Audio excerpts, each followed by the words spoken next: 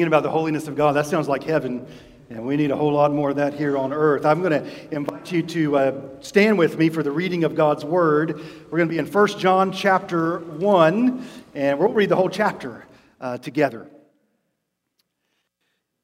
John, again, is writing towards the end of his earthly life, and he's seen so much. He's been with Jesus for his 3 years of earthly ministry. He was there when the church began, and now towards the end of his life, he has a message for the church he loved and was a part of then, and he has a word for us now. That which was from the beginning, which we have heard, which we have seen with our eyes, which we looked upon and have touched with our hands, concerning the word of life. The life was made manifest. We've seen it, testified to it, and proclaimed to you the eternal life, which was with the Father and was made manifest to us. That which we have seen and heard, we proclaim also to you, so that you too may have fellowship with us. And indeed, our fellowship is with the Father and with His Son, Jesus Christ. And we are writing these things so that our joy may be complete. If you've got fellowship with God, you get more joyful as you see other people having fellowship with God. If you have fellowship with God, you know there's nothing better than that. And it's the opposite of the world. The world, if it has something that wants to keep you from it, the gospel, if you've got it, you want everybody to the end of the earth to know it. So this is the message, verse 5. We've heard from Him and proclaimed to you that God is light. In Him is no darkness at all. If we say we have fellowship with Him while we walk in darkness, we lie and do not practice the truth.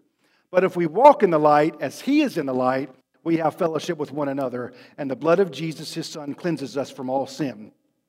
If we say we have no sin, we deceive ourselves, and the truth is not in us. If we confess our sins, He's faithful and just to forgive us our sins and to cleanse us from all unrighteousness. If we say we have not sinned, we make Him a liar, and His word is not in us. Let's pray together.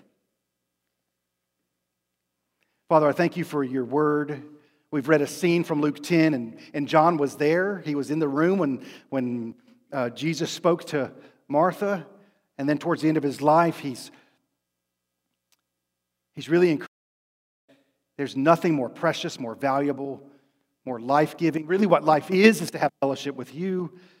And so, God, we've just been warned in this passage that there's a way we can go about life where we're really deceiving ourselves. There's a way we can go about life where we say, yes, I've got fellowship with God when we don't. So I thank You that You love us enough to, like Martha, confront us and tell us the truth. I'm asking for grace that when we hear it from Your word, we would receive it, believe it, trust it, obey it, and live. We pray in Jesus' name. Amen. Well, you might have picked up on the fact that we are in an unhurried way through 1 John chapter 1. We don't read or study the Bible to finish. We read or study the Bible to give God an opportunity to change our lives. So if you're entering 2023 and you'd say, I don't want to keep going the way that I've been going, that's a work of God in your life. I just want you to know that. I don't want to keep going the direction I have been going. And the Mary, Martha, Jesus account in Luke 10 will help us as we think about here in 1 John chapter 1. You are made by God and for God. So that can end all of your identity questions. It tells you where you came from and what you're here for. You're made by God, not an accident. You're not. Even if everyone else tells you that you are, you're not. God says you're not. I made you. And He made you for Himself, to love Him, to glorify Him, to have fellowship with Him. But what I want us to see here is it's not just a so-called, really, what we would call really bad things that keep you from fellowship with God. Sometimes it's simple as distraction.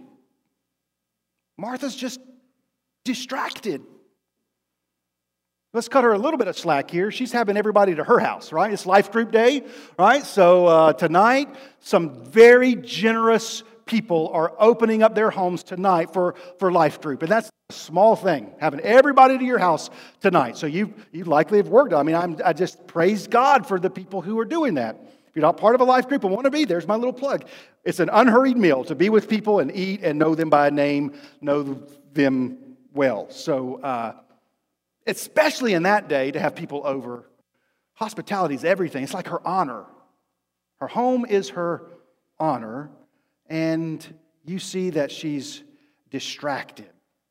That's one of the words that I would use to describe the culture right now. Distracted. Distracted. Always in a rush. Not quite sure where we're going, but wherever we're going there really fast, right? We talked about this last week. Slow is the ultimate insult in 2023. The service at the restaurant was slow. That movie, the plot was too slow. The book that I started to read, it was too slow. We don't like slow things. Talked last week that they've identified something legitimately called hurry sickness. You're always in your mind in a hurry. And here are the signs. Just give them to you again. You go to the checkout line and you're counting. Which line can I go through that is what is it? Shortest, so that it will be the fastest, so that you can go on about your life. And it gets to the point where we don't recognize anymore that we're standing in line with people who are made by God and for God. Now, hurry sickness just says, those are the people in my way, and they got to go. And the checkout person, just do it faster. I won't even go to the checkout person. I'll go to the checkout machine because I know they'll be more efficient and fast. And friends, what you end up being distracted is from your own life. Or if the checkout line didn't get you, the stoplight will, you do that. I've had so many arguments with stoplights. Why did you let them go? I was next. Oh, CBS intersection over here. That Forest Hill and Sunset. It's been a sanctifying work in my life. To sit there,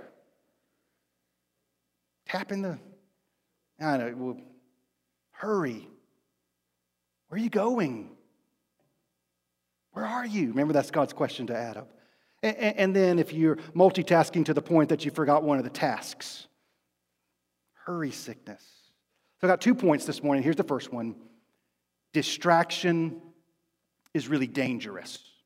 Distraction is really dangerous. The Thursday before Christmas, it was that day, you might remember that it just rained, poured rain. And then that Saturday, it turned so cold. Man, if it was the rain of Thursday with the temperature of Saturday, we'd still be all at home with snowed in, right? And on that day, our family, Juliana's birthday, she had just turned 9 that week, and so we were going to go to Cary to go ice skating, and Julie had planned it all out, and so I get up that morning, and I do what I usually do. I check the weather, and I see this whole storm's coming, and I had the thought in my head, this probably isn't a great day to go traveling to Cary to go ice skating, but she's planned it, and we're going to go. So we're driving, and there is a portion, man, when you're headed towards Raleigh, and you're going to split, and you can't keep going straight. You got to go right or left. Get on the belt line, and if you go left, that to me is just the worst stretch of highway in the world. They've been working on it for a generation now, and so I was following the GPS. So when I realized around 5:40 that's the direction we were going, I was already thinking, oh no, it is pouring down rain, and we're going the speed limit. By the way, we're going the speed limit. And somewhere in there, the highway divides, and a bright red Charger came flying up beside me, worthy of its name. I mean, it was just wherever they started to go, they were going. And they drove a little on the curb and began to hydroplane. And I'm going 65. They were going faster than that, but now they're right beside me, and their car started to spin. And I just sort of edged over into the left lane. Had checked quickly. It all happened in 3 seconds, but I see every moment. And that car began to spin and do a full 360, and it's coming now to our back bumper, and I'm gripping the steering wheel as tight as I can, edged over, and it had to be less than a foot that it spun and missed our back fender and did the full 360 and went across all 4 lanes of traffic. And I had the thought, why are they going that fast? Charging through life, right? Pouring rain.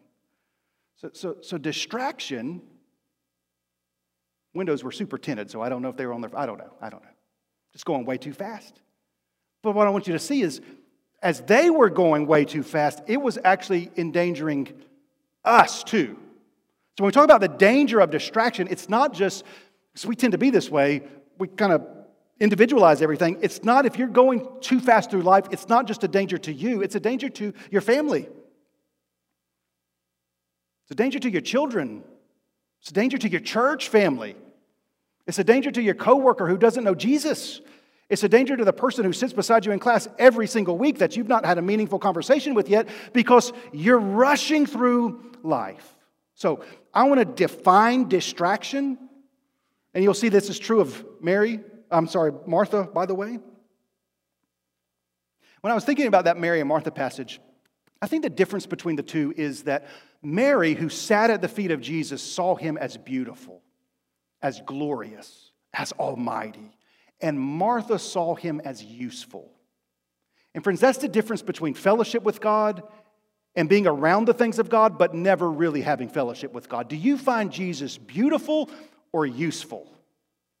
Because she shows up in the middle of his teaching and says, I need to straighten you out, and you need to straighten her out.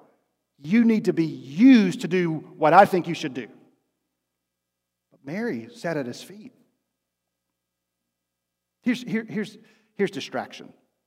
Investing your time, attention, energy, and purpose into things not aligned with the two greatest commandments. What are the two greatest commandments? To love the Lord your God with all of your heart, mind, soul, and strength, and to love your neighbor as yourself. So distraction is investing your time, energy, attention, and purpose. That is to say, investing your life into things that are not aligned with the two greatest commandments. Anybody like me, you're a to-do list person? I love a to-do list. I do a lot more to-do lists than I do the list, if that makes sense. But man, something about that checking it off is just awesome. Fellowship with God, there's two things on your list. Love him above all and love your neighbor as yourself. That's the list.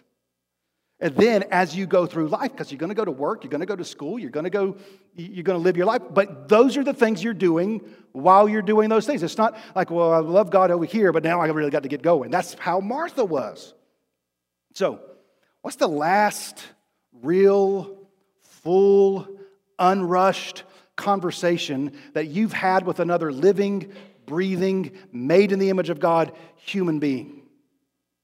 Or do you find yourself somewhere mentally, frequently, that you are not physically? Like your mind and your body are 1,000 miles away from each other. Or can I just ask it this way, are you enjoying life? In his presence is fullness of joy. We did these last week, but since we're going to be unhurried about this, John Mark Comer in his book, The Ruthless Elimination of Hurry, gives a few signs that you're moving through life too fast and distracted. You know what number one on the list is? Irritability. Irritable, and maybe you don't even really know why. Just kind of just below the surface, and it doesn't take much. The stoplight, for example, that just says, ugh.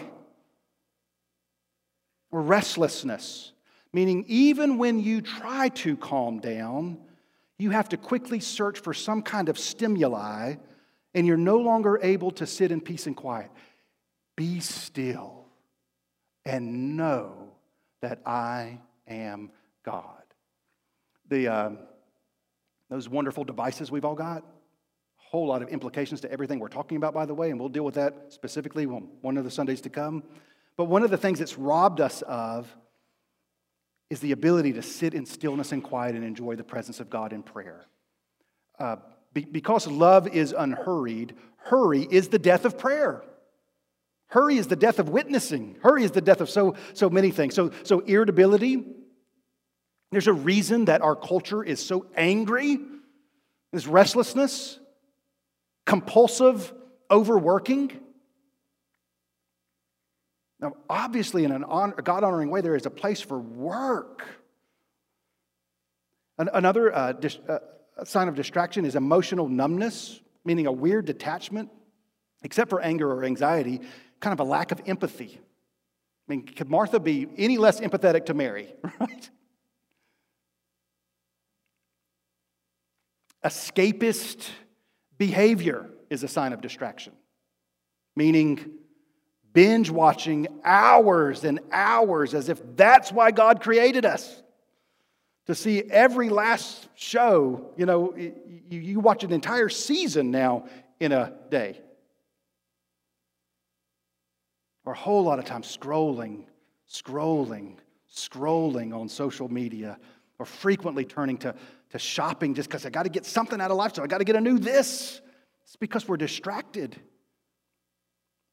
John Mark Comer also says, you're distracted when you're disconnected from your identity and calling as a follower of Jesus. So you'll be distracted from making disciples. You just fill life up with things that, remember what Jesus said? Mary has chosen the greater portion, and it will not be taken from her. The implication is, Martha, your life is full of stuff that's going to be taken. The thief comes to steal, kill, and destroy. And a lot of the stuff we fill our life with is robbing us of life. The enemy doesn't mind. Well, put it this way. The enemy does not have to make you overtly sinful. All he has to do is make you distracted and hurried. We become reactive and not proactive. We're not attending to basic human needs. How'd you sleep last night, right? Cooking your own food. I'm terrible at that. Neglecting exercise. Just basic human needs. I think I mentioned last week that before the light bulb was invented, people slept an average of 11 hours a night. Part of our irritability, by the way, comes from we're just not getting enough rest. And then a major one, of course, is drifting from the spiritual disciplines of the Word, prayer, meeting with your church, meditating upon Scripture. Distracted from the most important things in life. So Martha, let's think about it. She's irritable, she's anxious, she's frustrated, she's pretty passive-aggressive with Jesus, isn't she? And she's missing out. Right in front of her is the greatest blessing she could ever have. So friends, for many of us, life isn't going to get better by something new coming into it, so much as a renewed appreciation for what's right here in front of us. The Lord, my family, my church, my city. Martha's not running a crime syndicate out of her house, is she? I mean, she's not physically harming anyone. She's not overtly, outlandishly sinning, but she is walking in darkness. If we say we have fellowship with Him while we walk in darkness, we lie and do not practice the truth. If we say we have no sin, we deceive ourselves, and the truth is not in us. See, I think there's a way that Martha could have approached this whole thing and said, I'm the one I'm in fellowship with God. I'm the one doing all the work. I'm the one doing all the serving. They're just sitting in there, right? And you can read the passage and you can feel Martha getting more irritated. And here are the two signs that you know you're distracted and out of fellowship with God. Number one, you start telling God what He should be doing. Holy, holy, holy is the Lord Almighty, who was and is to come. And when you're distracted, you kind of take God's seat. Say, I should be running things, and if I were running things, here's what I would do, God. Tell her to help me. Because when you're disconnected from God, your life becomes about you. And you begin to love yourself with all your heart, mind, soul, and strength. And you no longer love your neighbor. You see your neighbor as somebody who's in your way, or their life would be better if they were more like you. That's who Martha is. If we say we have not sinned, we make Him a liar. What if Jesus looked at Martha and said, you are anxious and troubled about many things, and she said, no, I'm not. Jesus begins to transform us when we begin to agree with Him. Because He's a truth teller. There's no darkness in Him. Psalm 23, we all love Psalm 23. The Lord is my shepherd, I shall not want. Oh man, Martha wants all sorts of things. She wants credit, she wants control, she wants to be in charge. But notice, he makes me, he's got to make us do it, makes me lie down in green pastures and still waters. He restores my soul. Right in front of Martha is a green pasture and still water. And you know where the psalm goes next, don't you? Even though I walk through the valley of the shadow of death, I will fear no evil, for you are with me. What do you know about Martha next? What's the next scene? It's the shadow of death, man. Her brother Lazarus has unexpectedly died. And you know what her accusation to Jesus is? If you'd have been here, this wouldn't have happened.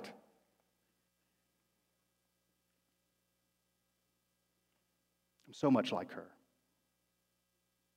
She's more worried about preparing the dinner table just right. You know where Psalm 23 goes? You have prepared for me a table in the presence of my enemies. Right there in the presence of anxiety, fear, frustration. Jesus is setting a table. We know where he's going. So it's, of course, clear that likely what he's in her house talking about is the cross and where he's going to go. So how is distraction dangerous? Distraction is a very serious problem for this reason. A distracted soul will very quickly become a discouraged soul. A distracted soul will very quickly become a discouraged soul. So we can put the pieces together, can't we? Martha is serving, and she begins to get irritated with Mary.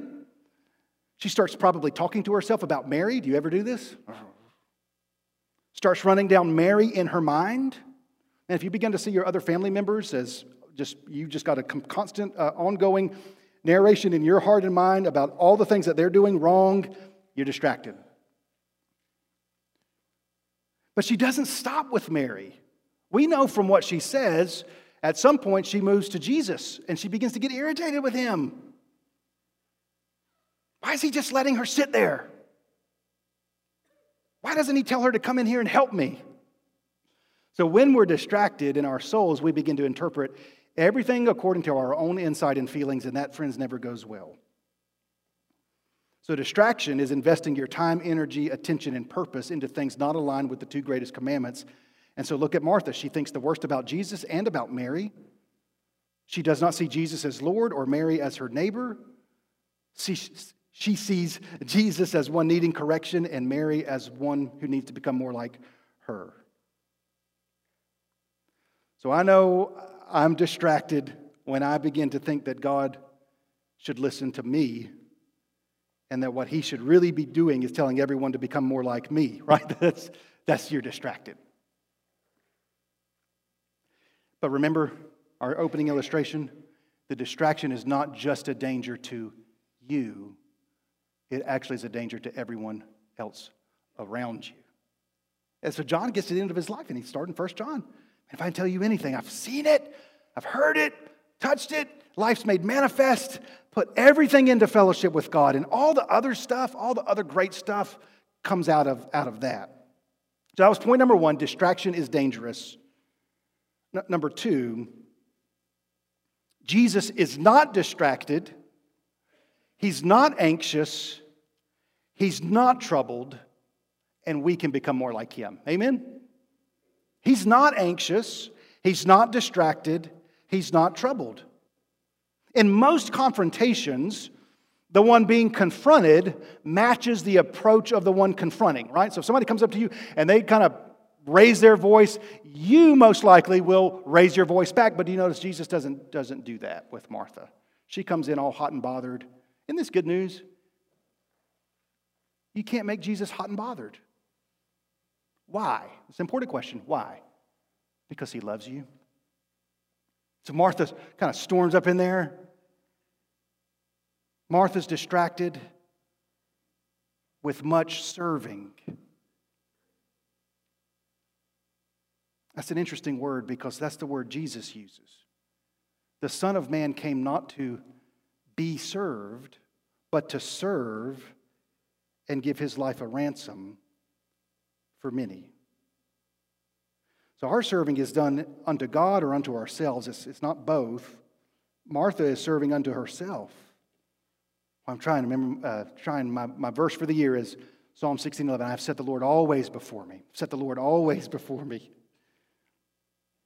Or I'll set myself, my name, my reputation, what others think or say, the credit that I think I'm due, the control that I want, always before me. And that's where Martha's coming from. So, Jesus is not anxious. He's not troubled. He's not distracted. So just for a few minutes, I want to give you some things that we see in his life. Is number one, his life was marked by purposeful fellowship with the Father. So if you got a Bible, I want you to join me in Mark chapter 1. Big picture is going to be this. From Jesus, we need to learn how to slow down. Slow down. Love goes at a certain speed, and that speed, friends, is usually slow. Becoming more like Jesus is slow. Loving other people is often slow. But man, we live in a world, rush, rush, rush. Slowest line you can find. Order it on the app. Don't even have to talk to anybody. So Mark chapter 1, verse 35. Rising very early in the morning, while it was still dark. Remember, 11 hours of sleep before the light bulb, so don't, No, you're probably not going to be able to go to bed at 2 a.m. and rise very early in the morning. You're going to have to rewind that clock a little bit. So while it was still dark, he departed and went out to a desolate place, and there he prayed.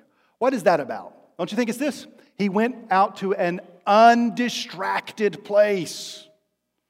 So I'll just tell you, friends, I've learned this in my life. If I'm going to try to read the Bible and pray with my phone buzzing beside me, it's not going to work. He's intentional. This is a decision. Mary has chosen. Jesus has chosen. So first, this is kind of a non-negotiable. You have to mark your life with purposeful fellowship alone with the Lord. You've got to spend time regularly with God in the Word and in prayer and not be in a rush about it. Bring your Bible and a blank sheet of paper. That's a great place to start. If it's not a current habit in your life, let me give you a good place to start. Start with the 4 Gospels. So if you read a chapter of the 4 Gospels a day, Matthew, Mark, Luke, and John, if you read a chapter a day, it'll take you about 3 months to read all 4 Gospels. And then you get a blank sheet of paper. Remember these? Paper? I mean, you can use the Notes app, but I'm just telling you, I found in my life, doesn't work great. And then you answer this question. What did this chapter just teach me about God? It's the best question you can ask. The Bible is about Him.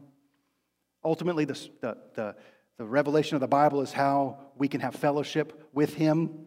Adam driven out, Revelation 21, dwelling place of God is with us. How did that happen? Short answer is Jesus, but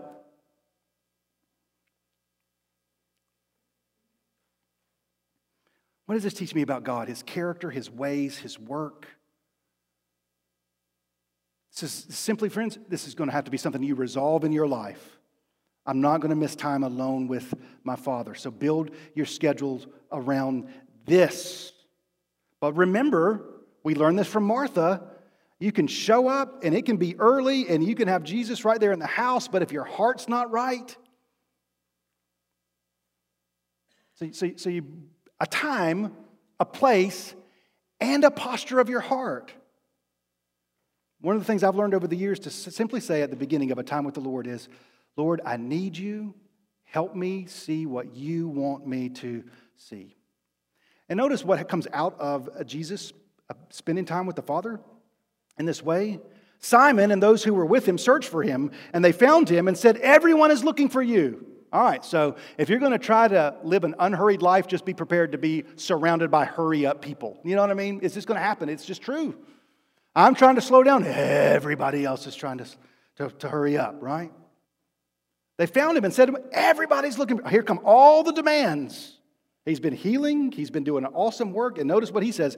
Having spent time with his Father in prayer, let us go on to the next town that I might preach there also, for that is why I came out. Remember, distraction, you'll forget your identity and purpose in life. What we see here is undistracted Jesus never forgets his purpose. So here's the second First, you just got to mark out, I will spend time with God in His Word and in prayer. And second, you will slow down in your life by saying, oh, it's a hard word. You ready? No to some things. Got to say no to some things. In this passage, no to the hurried things. Is Jesus unloving, uncaring, off base, not doing what He should when He says no? No. But here's kind of the deal. I think there's part of us that recognizes, man, we go in a hurry too fast. We need to say no to some things. But if we're out of fellowship with God, we'll say no to the wrong things and say yes to things that aren't about the two great commandments, right? But you slow down by saying no to some things, maybe even a lot of things. Jesus did not come to meet everybody's expectations. In fact, if you'll read through those 4 Gospels, what you'll find is He doesn't meet anybody's expectations but His Father's. And that often keeps Him in conflict with everyone else's expectations. That might be the number one thing we're distracted by, the expectations of others. So this must mean if you're going to really love your neighbor as yourself, you're not loving them unto their expectations of you being that way. Does that make sense? You receive that from the Father. See how they go together? If I'm distracted, I'm ultimately distracted from God's love for me. And if I'm distracted from that, what I start to offer other people is not that love. It's frazzled, and hurried, and frustrated, and irritable, and angry, and so on and so forth. When we're distracted, we end up saying yes to all the wrong things and no to the one thing that's necessary. Well, I'll close with this story illustration. Past week, I was able to go to Atlanta with our young people, 18 to 25-year-old group, and we're there Tuesday, get there Tuesday in Atlanta, there all day Wednesday, and Thursday we're leaving. We have a Thursday morning session, State Farm Arena. It's where the Atlanta Hawks play, and so there are 18, 20,000 people there, and I've had a great time, loved it.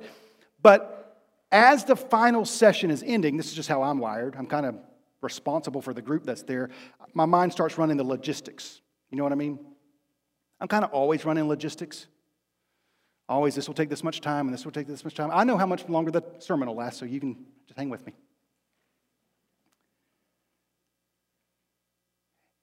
And I say, we're within walking distance of the hotel. If we leave at this time, we can probably beat everybody out and get back to our hotel to get our cars. Our cars, the valet has to come bring the cars and all that, and that's going to take a while. And I don't want to be behind all the other people. So we got to get out of here. So it becomes obvious they've started their last song. So I kind of make everybody leave. A couple people look at me and say, we need to go. So yeah, we're going to go. So we go. We're out of there. Hit the doors, turn the corner, and I think to myself, I look in front of us, there's the hotel. Nobody is in front of us. Here's what I think. We are winning. We're winning. We're going to get out of here first. And I'm starting to strut a little bit. I mean, I've been here enough. This is going to work out great.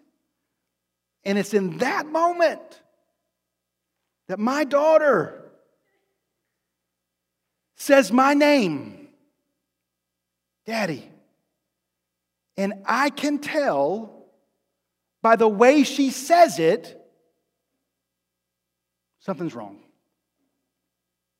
A little bit of fearful. Like, I don't want to tell you what I'm about to tell you. So I turn around and say, what is it? And she says, I left my phone in the arena. I had sat behind her for the session, and I'd seen that her phone was in the cup holder. And I had told myself 1,000 times, tell her to pick that phone up, put it in her pocket. All these thoughts come up. We just gave you for Christmas. You asked for a strap thing that goes around your waist. So you put your phone in. Why didn't you put your phone in that?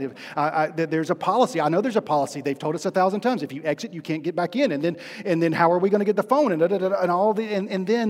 then what I'm really thinking is all of my plan is just like. So a few gracious people went back with her. My plans have been interrupted. I'm no longer feeling like I'm winning. The victory is in jeopardy. And you know what I was in that moment? Anxious and troubled about all sorts of things.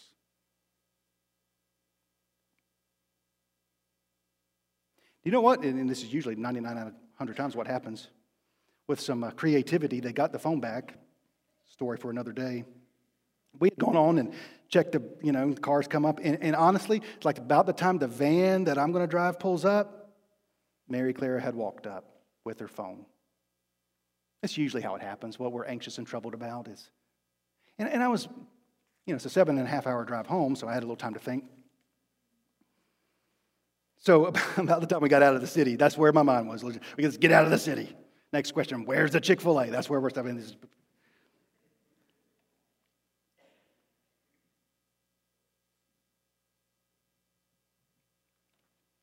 See, my daughter used a word, Daddy. And I heard it, and I interpret it, and it's an important word. Because it's the word that God says we use of Him.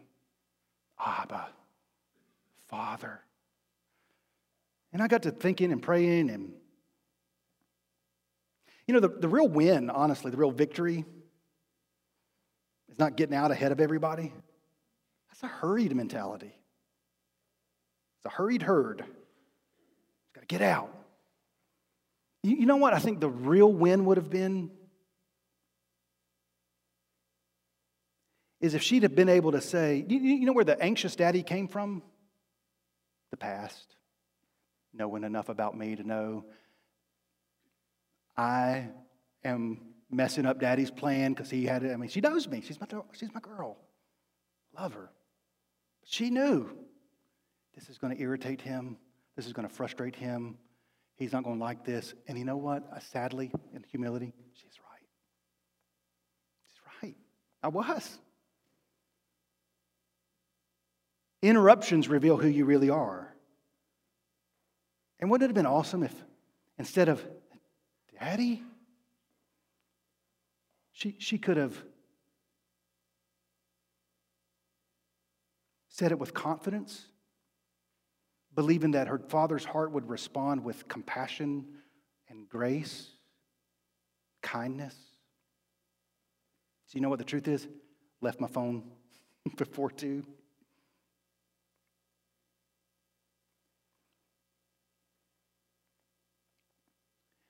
Fellowship with you is what God wants.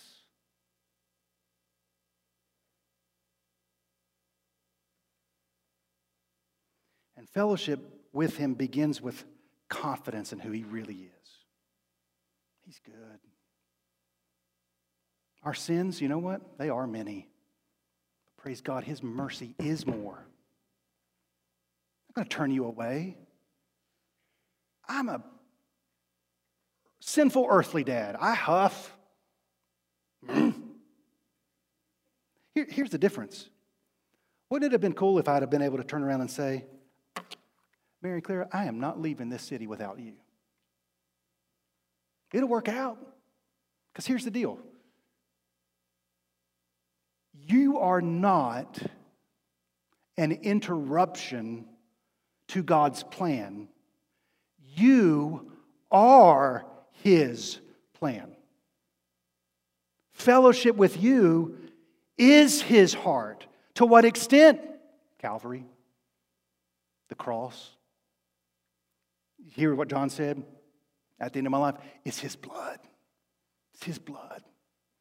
What an insult to God when we say, I don't have any sin. What you're really saying to Him, you shed your blood for no reason. No, He shed His blood because that is the only thing that can cover your sin so that you can have fellowship with Him.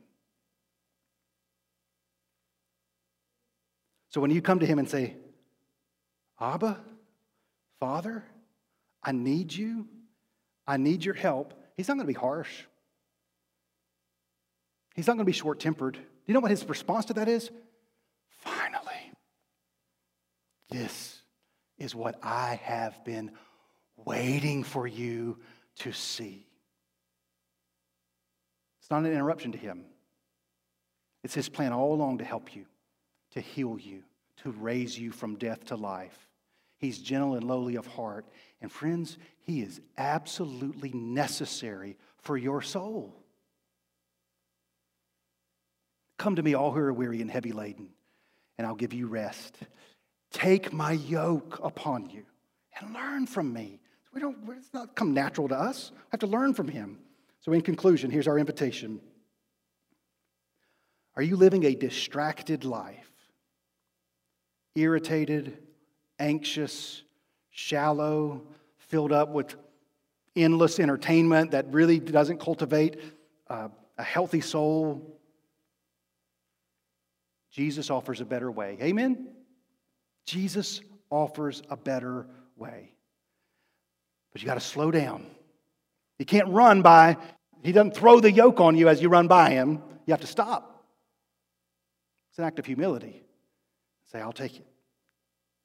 And I can guarantee you, if you do that, your life would be so much better.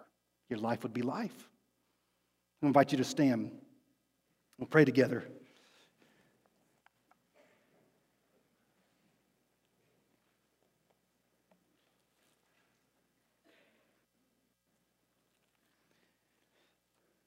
All right, so here's our closing prayer invitation. Mary's chosen. Mary's chosen. Better portion.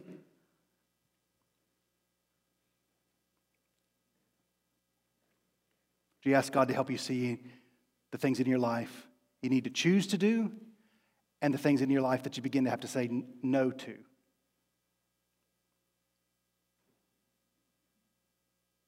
I need to choose to do.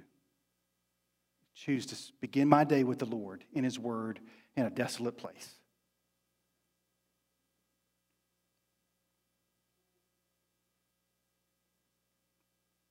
We're going to pray together. It'd be my joy. It's an invitation to stand here. If you got a burden, a concern, something you want to pray with somebody about, it's my joy to stand here during the invitation time. I'm really asking God to help me live an unhurried life. So at the conclusion of the service, I'm not in a rush to leave. If you want to talk about something, it's what I love to do. You might want to have a little Mary in you and come to the front and just kneel before him and say, Lord, I love you. Give me grace that I don't find you useful. I find you beautiful above all things. Oh, God, we need help now for your Spirit to come and take your word and apply it to our lives. I am so thankful that you are patient with us. You are kind with us. You don't keep a record of wrong because you love us.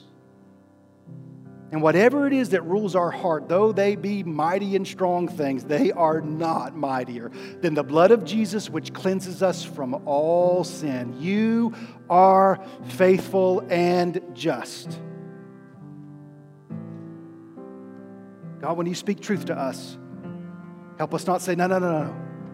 No, help us to have the humility to say, he is 100% right. And he's come to help me, come to give me life more abundantly. We pray in Jesus' name, amen.